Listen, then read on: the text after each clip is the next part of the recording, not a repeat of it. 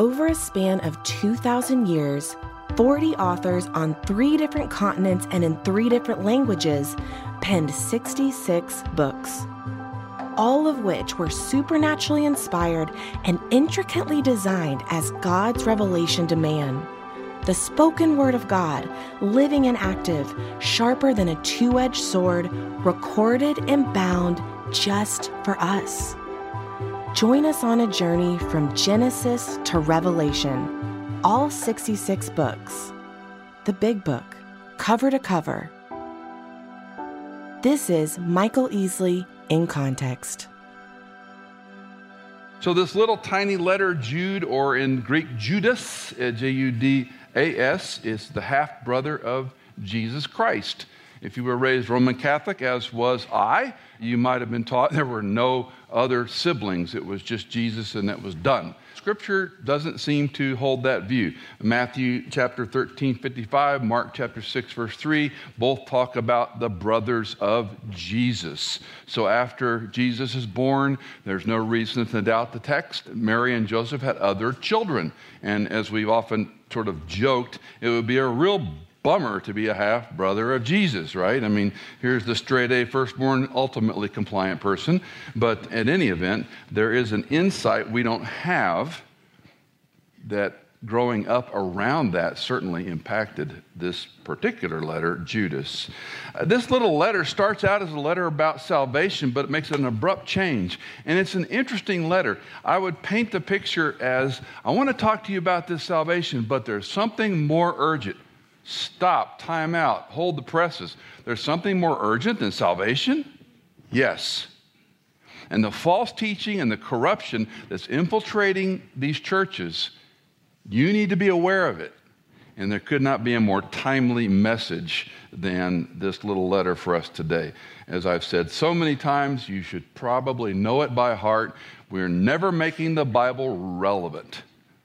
The Scripture is relevant. The challenge for us is to understand the context in which it was written and how we understand and apply it today. But the Scripture is always relevant for all time. Nothing new under the sun. So we envision a longer letter that becomes sort of a, I got to get this one out. I got to fire off this email and get it out because this is too important and these issues are too big for me to write a longer book about.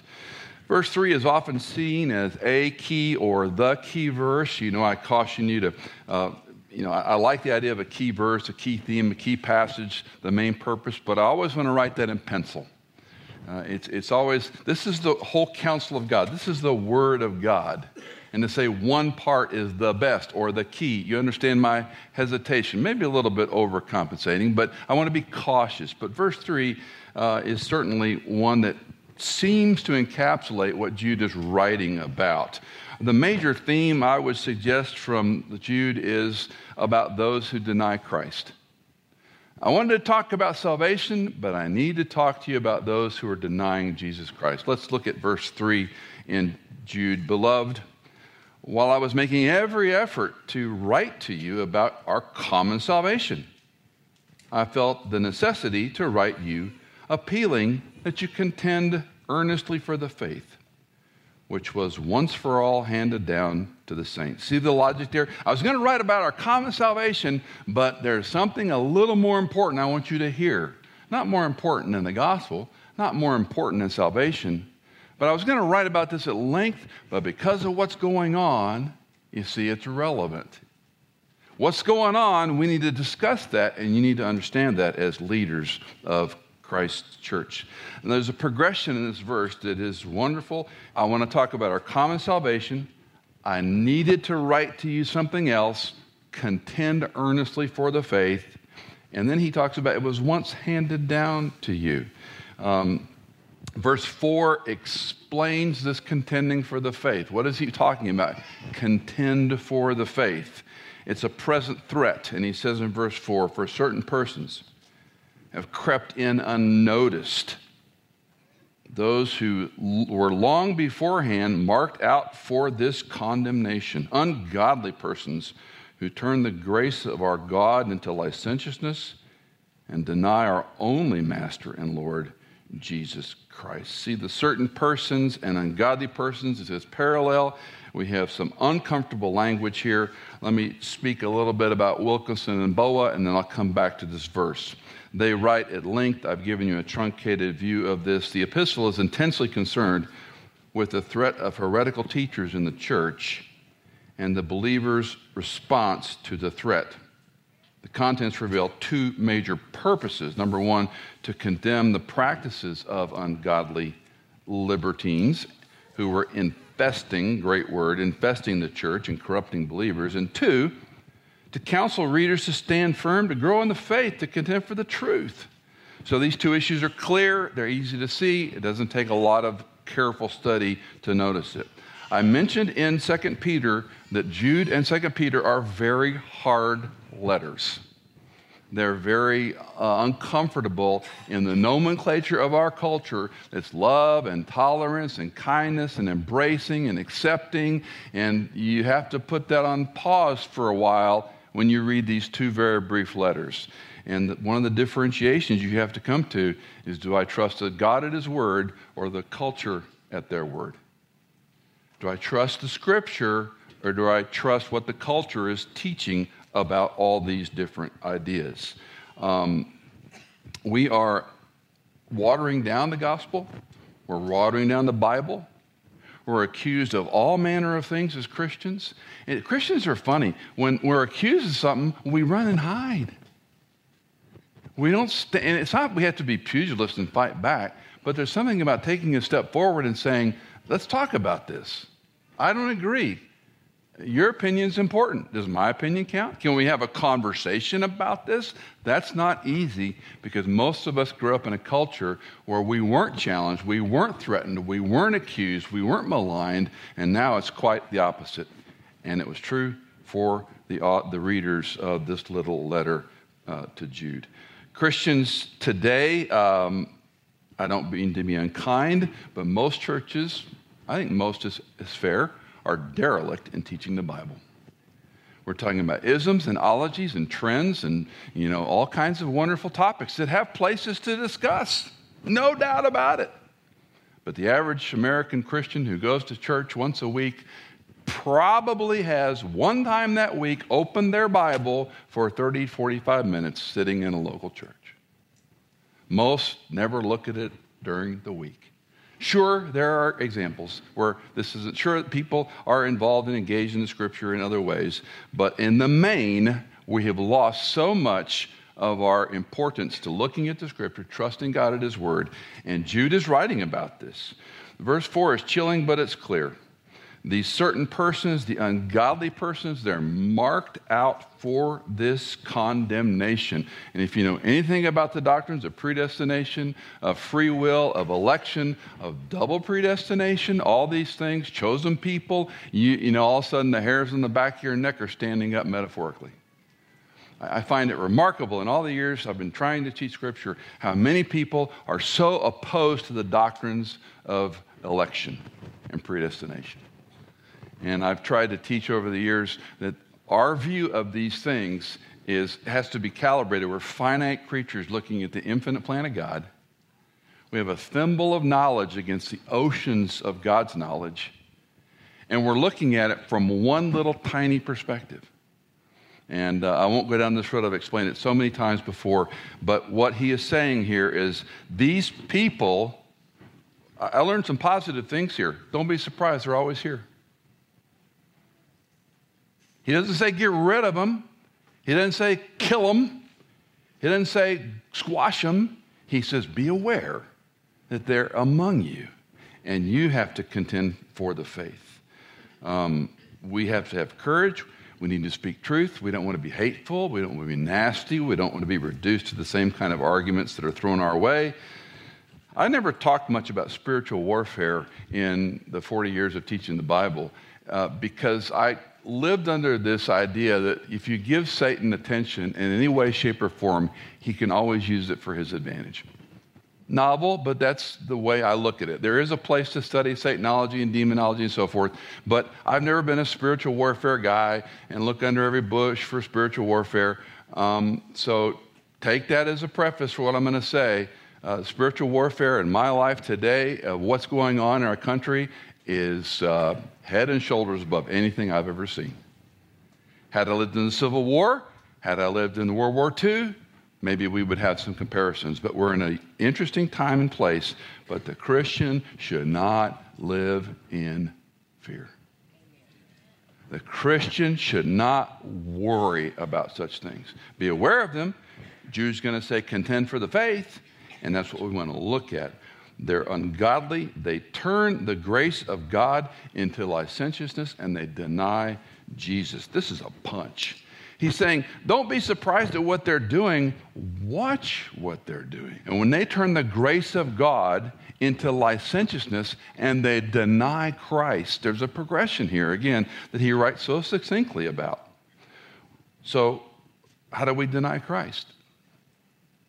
Innumerable ways. And that's one of the challenges. I don't want to be cavalier. I don't want to be knee-jerk or unkind. But I'm going to go back to the things I've said again and again and again and again. When you water down the person and work of Jesus Christ, you're in dangerous territory.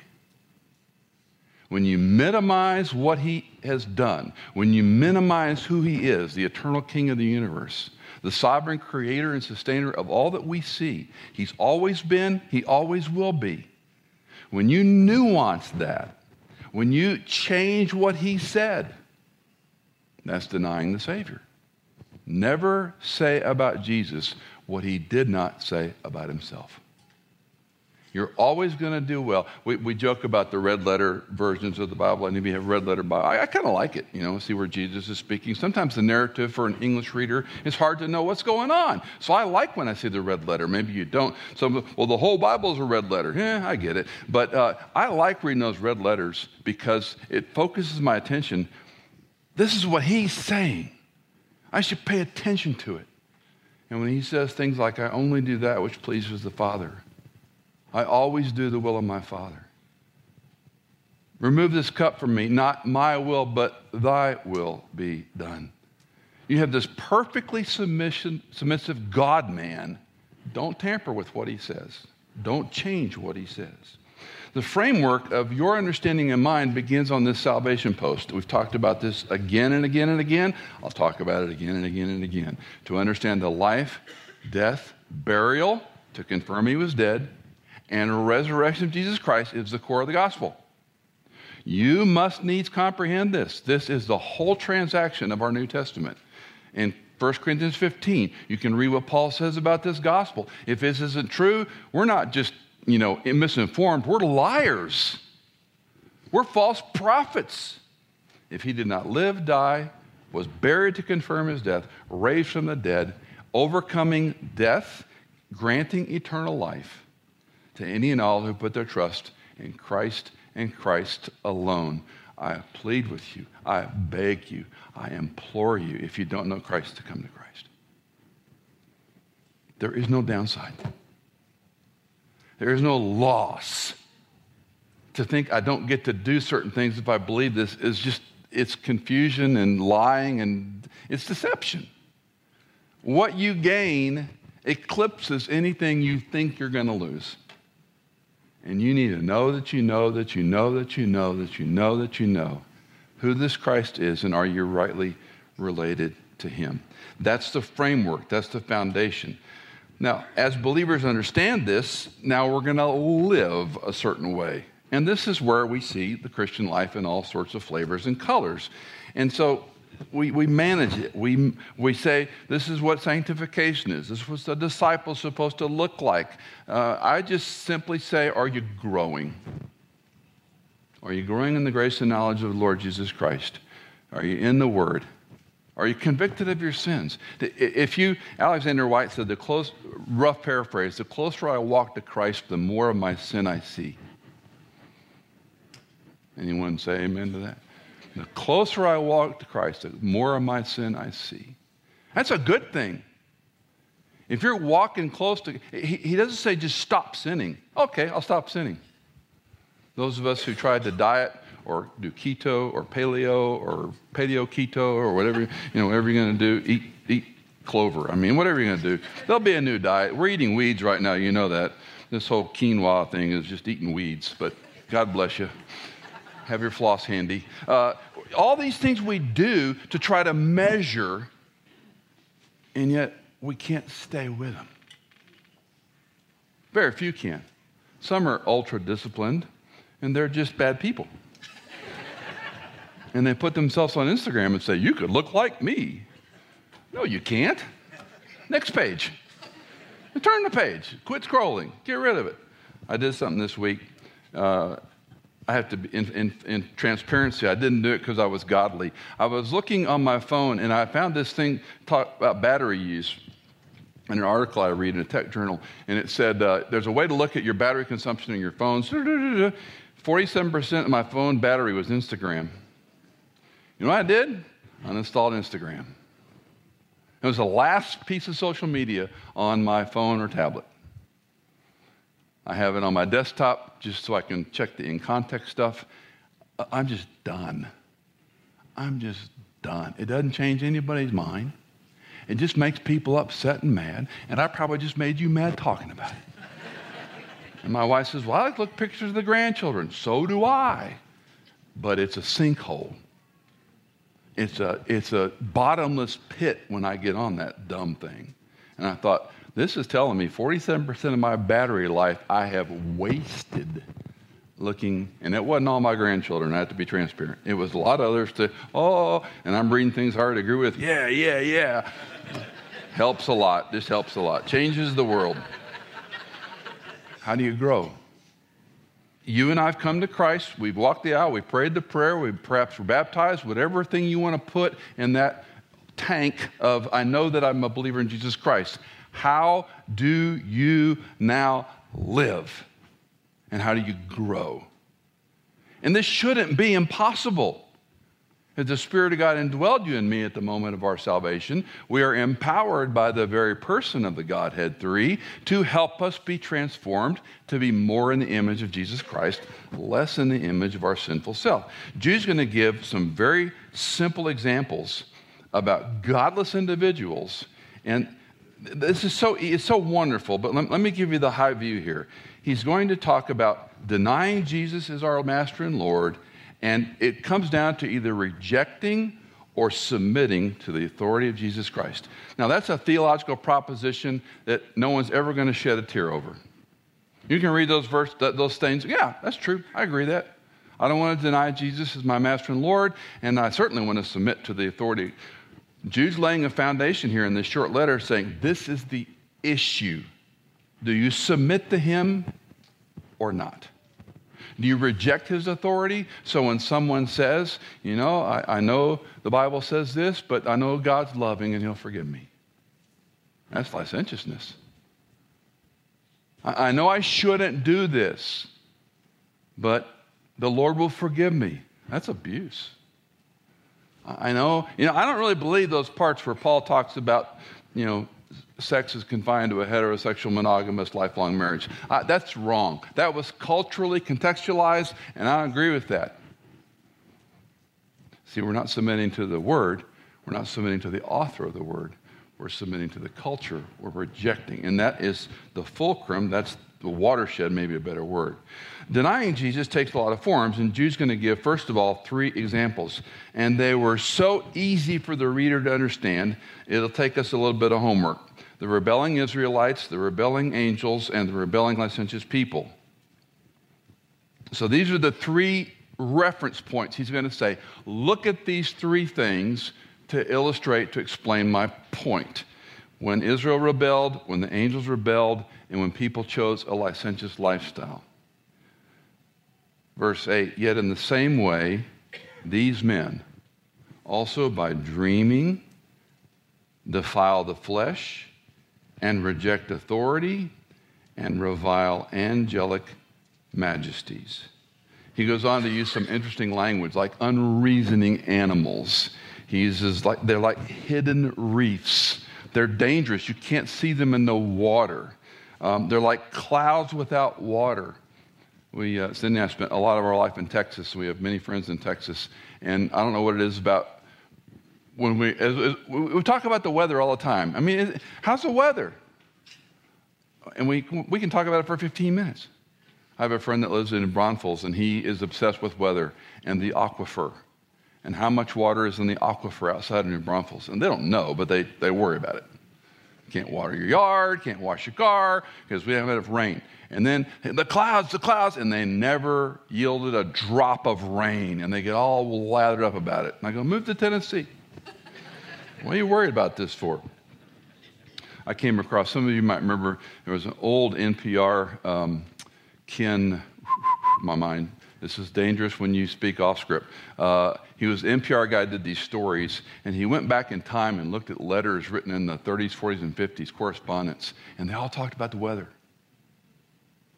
But that was a letter that took a month or 2 months to get somewhere. And they were talking about crops and rain, and we worry about these things. A cloud without water. It's a pretense, but it's a fraud. Jude says, watch out for unreasoning animals. Watch out for hidden reefs. Watch out for clouds that don't have the promise of raining. And so he uses Israelites, the angels, and these people. Then he turns up the knot, so to speak, to give them very clear references. And there are 3 of them that they would know backwards and forward. Cain, who murdered his brother in Genesis 4. Balaam, who prophesies against God in Numbers 22 through 24. And Korah, who opposes Moses, who is God's servant in Numbers chapter 16. The consequence of false teaching is not a slap on the wrist. It's not, well, you don't believe that, that's okay, we can still be friends. The consequence of false teaching is swift. It is clear. It is strong. In each of those 3 examples, Cain is marked, he's sent out, he's a stubborn, willful man. You have the story of Balaam, which a prophet who speaks not for God, and Korah, if you don't remember the story, a chilling story where basically the ground opens up and swallows this whole tribe. Because they shook their fist at Moses, who was literally shaking their fist at God. He's my chosen servant. By the way, again, just most of you know this, but Moses is quote, revered. I use the words carefully, not worship, but he's respected, he's looked up to, because he was the one God gave the law to. He was the one who went to the Mount Sinai, or Sinai, some pronounce it these days, and he was given these tablets. I argue it was a copy. It wasn't 1 to 5 and 6 to 10. It was 1 to 10 and 1 to 10. And 1 tablet's put in the ark and 1 tablet's for use. And of course, you know the story. He breaks the tablets in anger and God carves them again for him. Moses was revered by Jew and Christian alike because no one had the relationship with God like Moses, his chosen servant. And you remember his story in the beginning. He's like, I don't know who you are. Send somebody else. I've never been any good at speaking. I mean, it's a wonderful exchange of a reluctant guy, rightfully so, I would argue. I don't think he was being obstinate. He was afraid. You're going to go tell Pharaoh, what? Who do I say sent? Who are you? And then he gives him this cryptic name. Tell him I am sent you. That's going to play real well, God. And then all that has to go through, all the plagues he has to go through, the people rebelling 3 days into the wilderness. This guy had a hard row to hoe. And he dies not seeing the promise because of his sin. Nevertheless, they understood these examples. They understood Cain, they understood Balaam, and they understood Korah and how they revered Moses. And the sidebar for this is I was reading and rereading those stories and backstories of those 3 characters that Jude illustrates with. I wish we knew our history as well as people in the New Testament knew theirs. I wish we knew our history of America far more of Scripture. I'm reading a set of books right now by one of my professors, Dr. John Hanna. It's a 2-volume set, a little academic, a little deep. And John Hanna has taken 67 years of teaching historical theology and put it in 2 volumes. And he used pictures and color. It was nice. And it's a fascinating look. And I read his introduction of 73 pages 3 times now because I'm really trying to understand, okay, Dr. Hanna, how do you do history? Because your children in high school or junior high or middle school, whatever, I would suspect they're reading a lot of revisionist history. I suspect a lot of things that were once important 10, 20, 30 years ago may not even be in your textbook. So I'm on this history thing right now. How many of us had we're friends, right? We're friends. Had a really terrible history teacher sometime in your education? Oh, come on, put it up really high. I can't see real well. So 30% of you. How many had a great, phenomenal history teacher? God, bless God for that. Dr. Hannah uses it's a common but not necessarily flattering illustration of, I said, Dr. Hannah, why do people not like history? He said they had a coach who taught them. I did. I love my coach. He had the history textbook. He opened it up and he read part of it.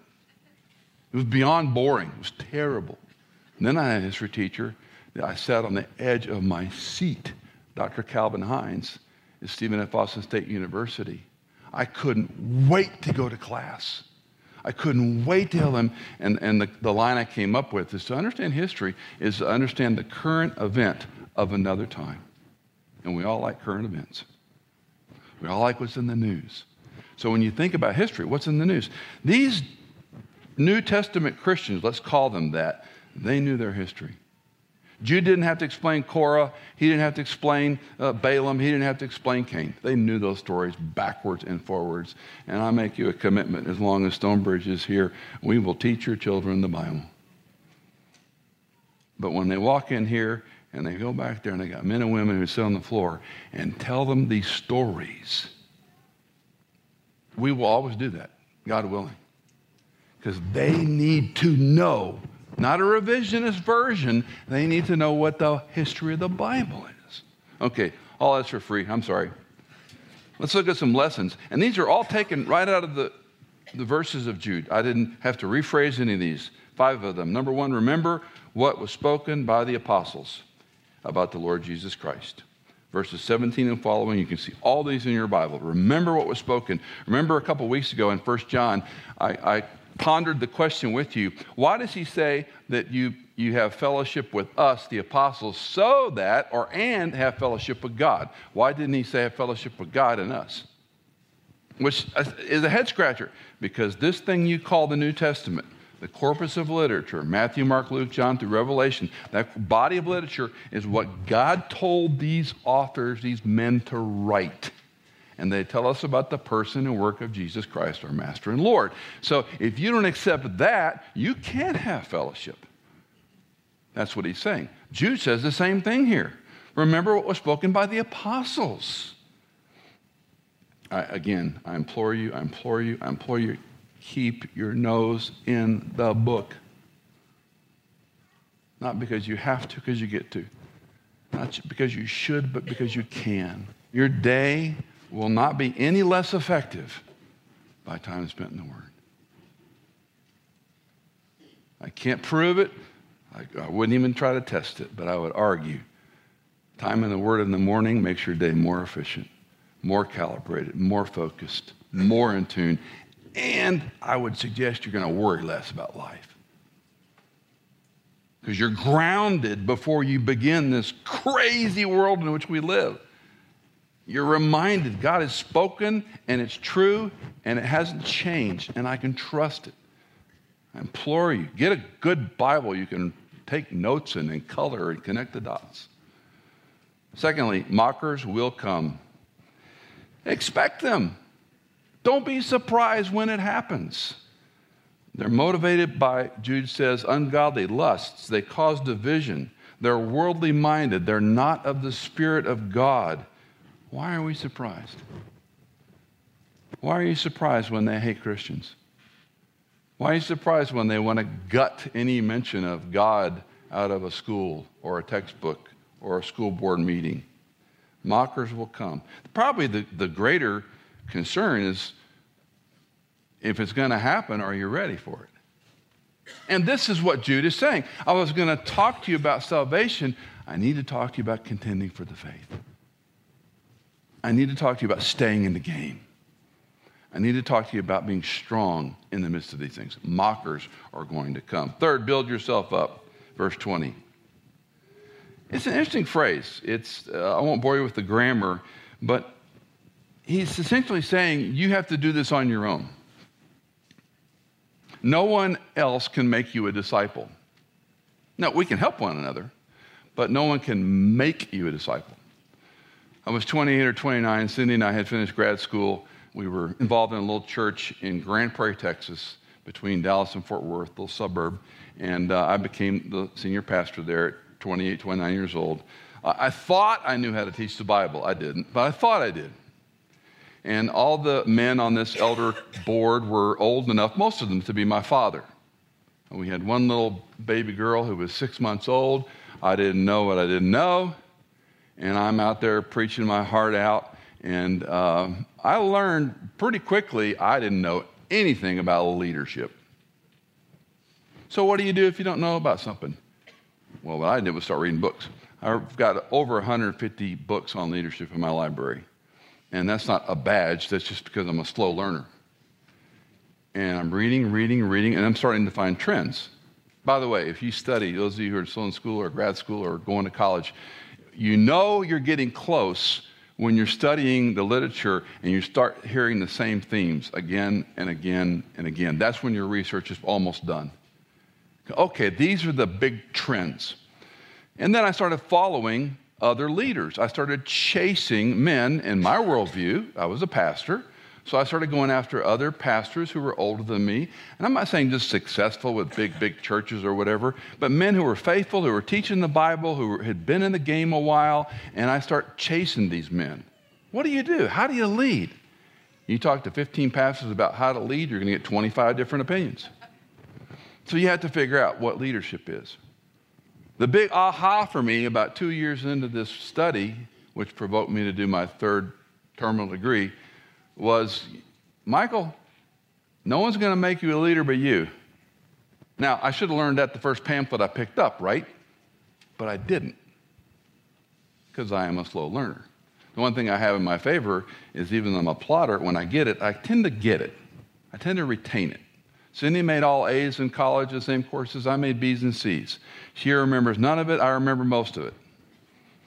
We often joke about this. My oldest daughter is the same way. She can test and make A's till the cows come home, but they don't remember anything.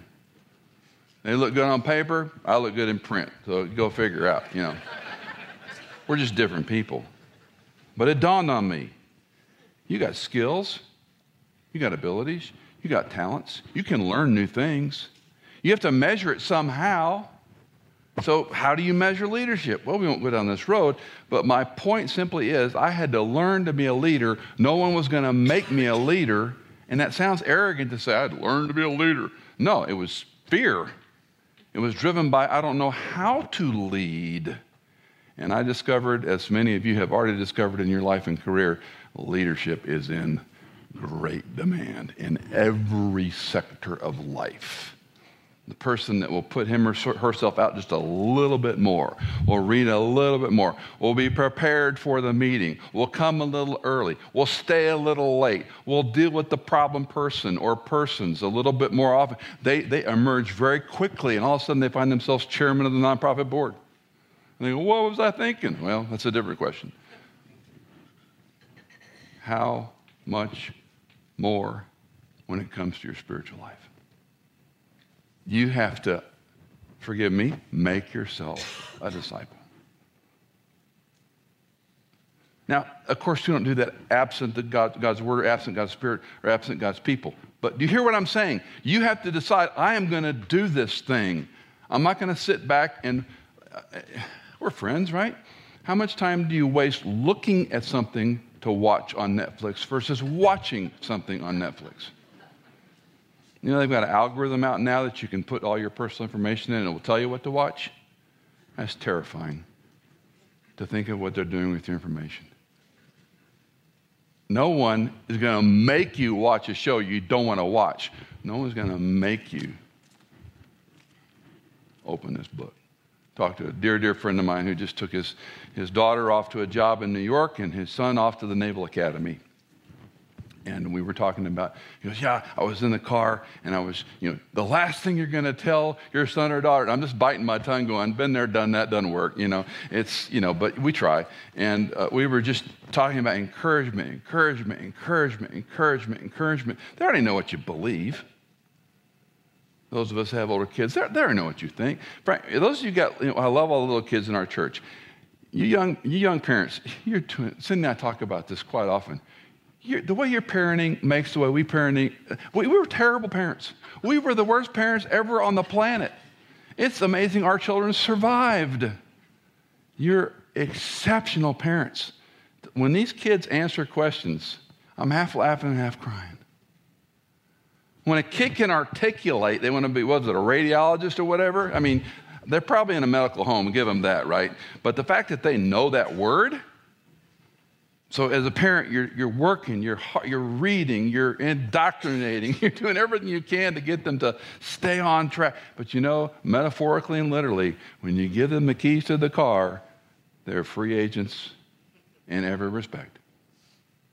And they're going to go off to school and college and so forth and so on, and they get to make their own decisions. Too many come home and they decided differently than you raised them. Then you get to figure out how to navigate those waters. I tell parents all the time, your children are free agents. Your children are free agents. Do not own this. Yes, we all are terrible, horrible, sinful, selfish parents. We've all made mistakes. We've all yelled at our kids. We've all lectured our children. We've been derelict in certain times. We've all failed as parents. Get over it. Turn the page. Tell the child you're a sinful, flawed person. Well, I knew that, Dad. Big surprise. But when you plead with them, when you pray for them, when you tell them, I just want you to love Christ. I just want you to run hard after the Savior. And they may go to a different church than you want them to go to. They may not go to church. We keep praying. But they're a free agent and they stand before God on their own 2 feet. Here's the point of all this. They know because you taught them.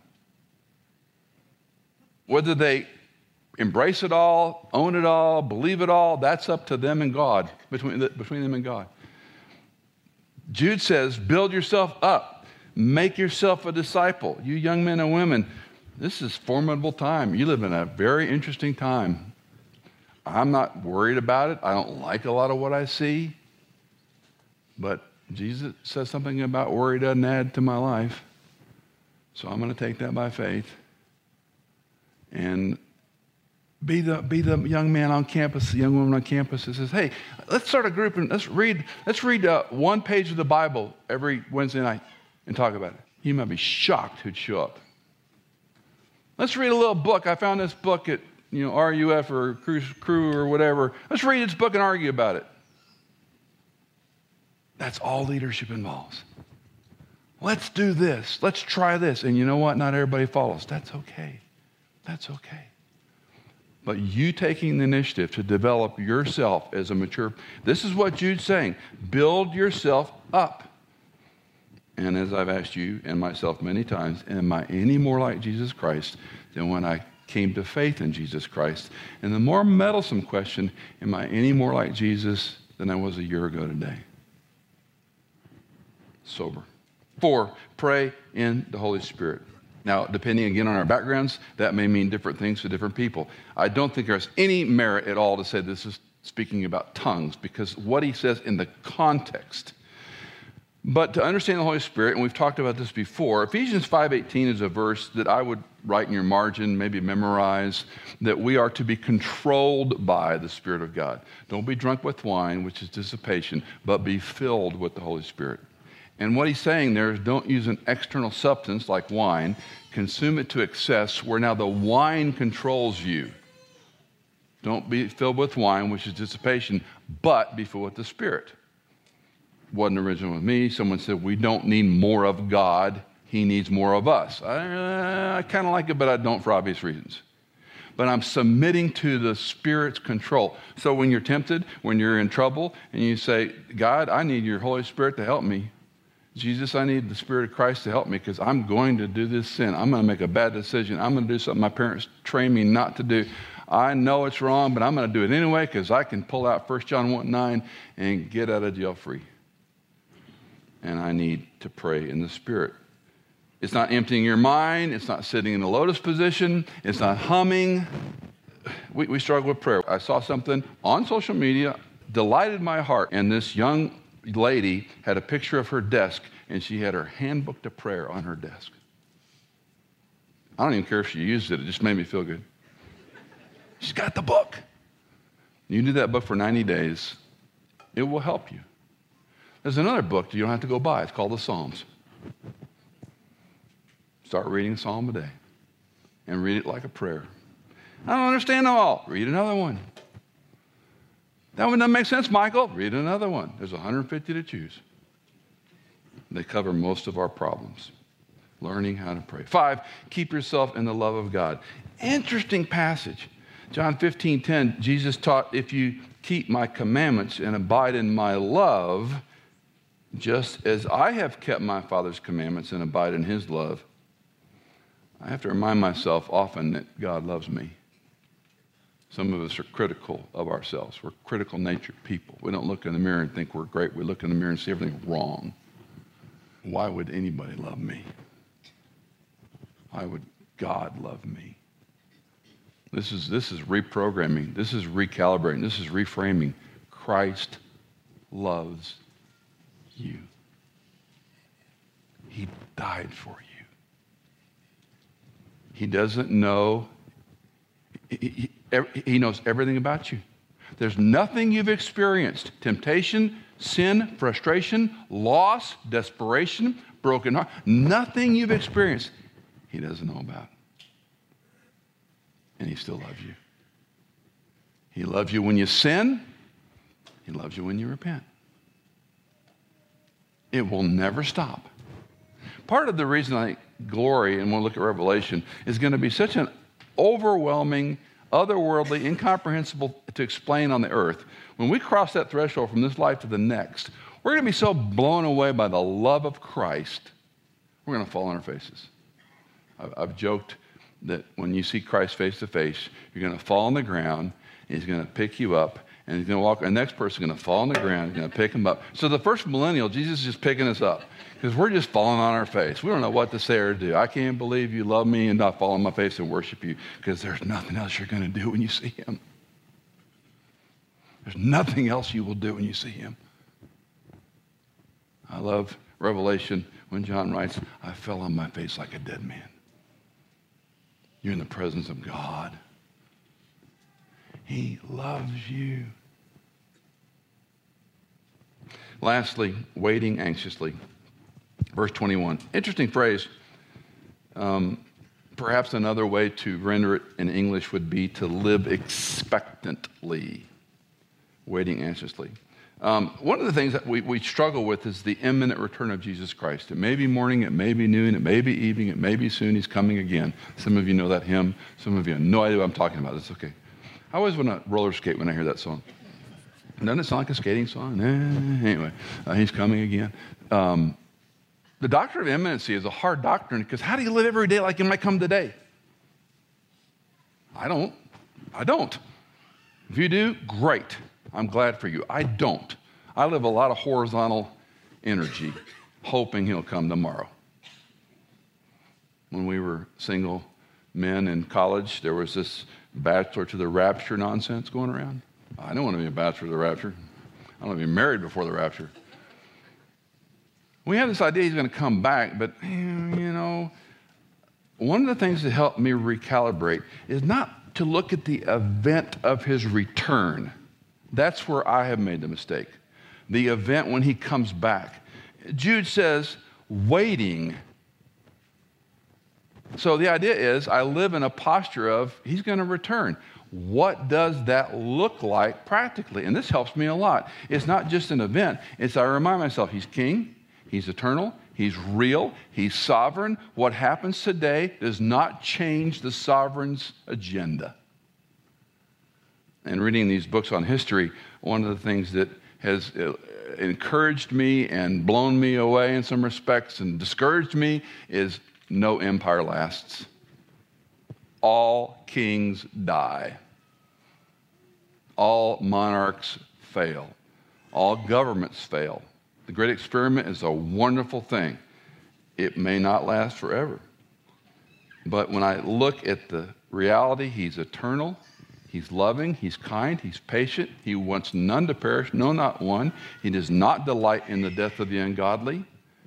I review who he is and his character, and I go, this is the man, quote unquote, the person, the God I am waiting for. And that reframes it a little bit to not think about, is it going to be tomorrow? Is it going to come today? I posted an article this week that was taken from Desiring God. It was an article written by Johnny Erickson Tata for Desiring God, and it stopped me in my tracks, and it perfectly illustrates what Jude is saying here. Listen to Johnny. For those of you who don't know, this is her 54th year as a quadriplegic in a wheelchair, and she has endured more than most of us will ever understand, cancer and quadriplegia and all the complications, and she is a delightful person who loves the Lord, loves Canton, a remarkable ministry. On the morning of my wedding, my helpers laid me on a couch in the church's bridal salon to dress me in my gown. They heaved and shifted my paralyzed body this way and that, trying to fit me into it. But when I sat back in my wheelchair, I groaned. In the mirror, I looked like a float in the rose parade. Right before I wheeled up the aisle, my bouquet slipped off my lap. That's when I spotted the greasy tire mark on my hem. My chair was spiffed up, but it was still big, a clunky thing with belts and ball bearings. It was not the picture-perfect bride. Then I caught a glimpse of Ken. He was craning his neck, looking for me. My face grew hot. My heart began to pound. Suddenly, my wheelchair and my clumpy dress with its smudges faded away. I'd seen my beloved, and how I looked no longer mattered. I couldn't wait to get to the front to be with him. I may have felt unlovely, but the love in Ken's face washed it away. I was the pure and perfect bride. That's what he saw, and that's what changed me. Our first glimpse of our Savior may well be like this moment. Just one look from Jesus will completely transform it. And it's why everything in me cries, "Come, Lord Jesus." I long to be free from the stain of sin. And why wouldn't I? Jesus gave himself up for me, that he might present the church to himself in splendor, without spot or wrinkle or any such thing, that she might be holy and blameless. When he has given me a head start. For although my suffering has often felt overwhelming, and when I saw myself in that mirror, it was God's choicest tool in making me holy. My affection keeps purging sin and selfishness out of my heart, honing me into the picture-perfect bride. Heaven is the holy habitation where I will be presented to Jesus spotless and blameless. And my suffering is helping with that. That one's hard to choke down. Some don't quite believe me, she continues. They think I want Jesus to come back so I can jump out of my wheelchair and walk again. Although at one time that was true. Decades of leaning on Jesus in my suffering have driven my longings for heaven deeper. A glorified body will be nice, but I want a pure heart. I want to be whole. You do too.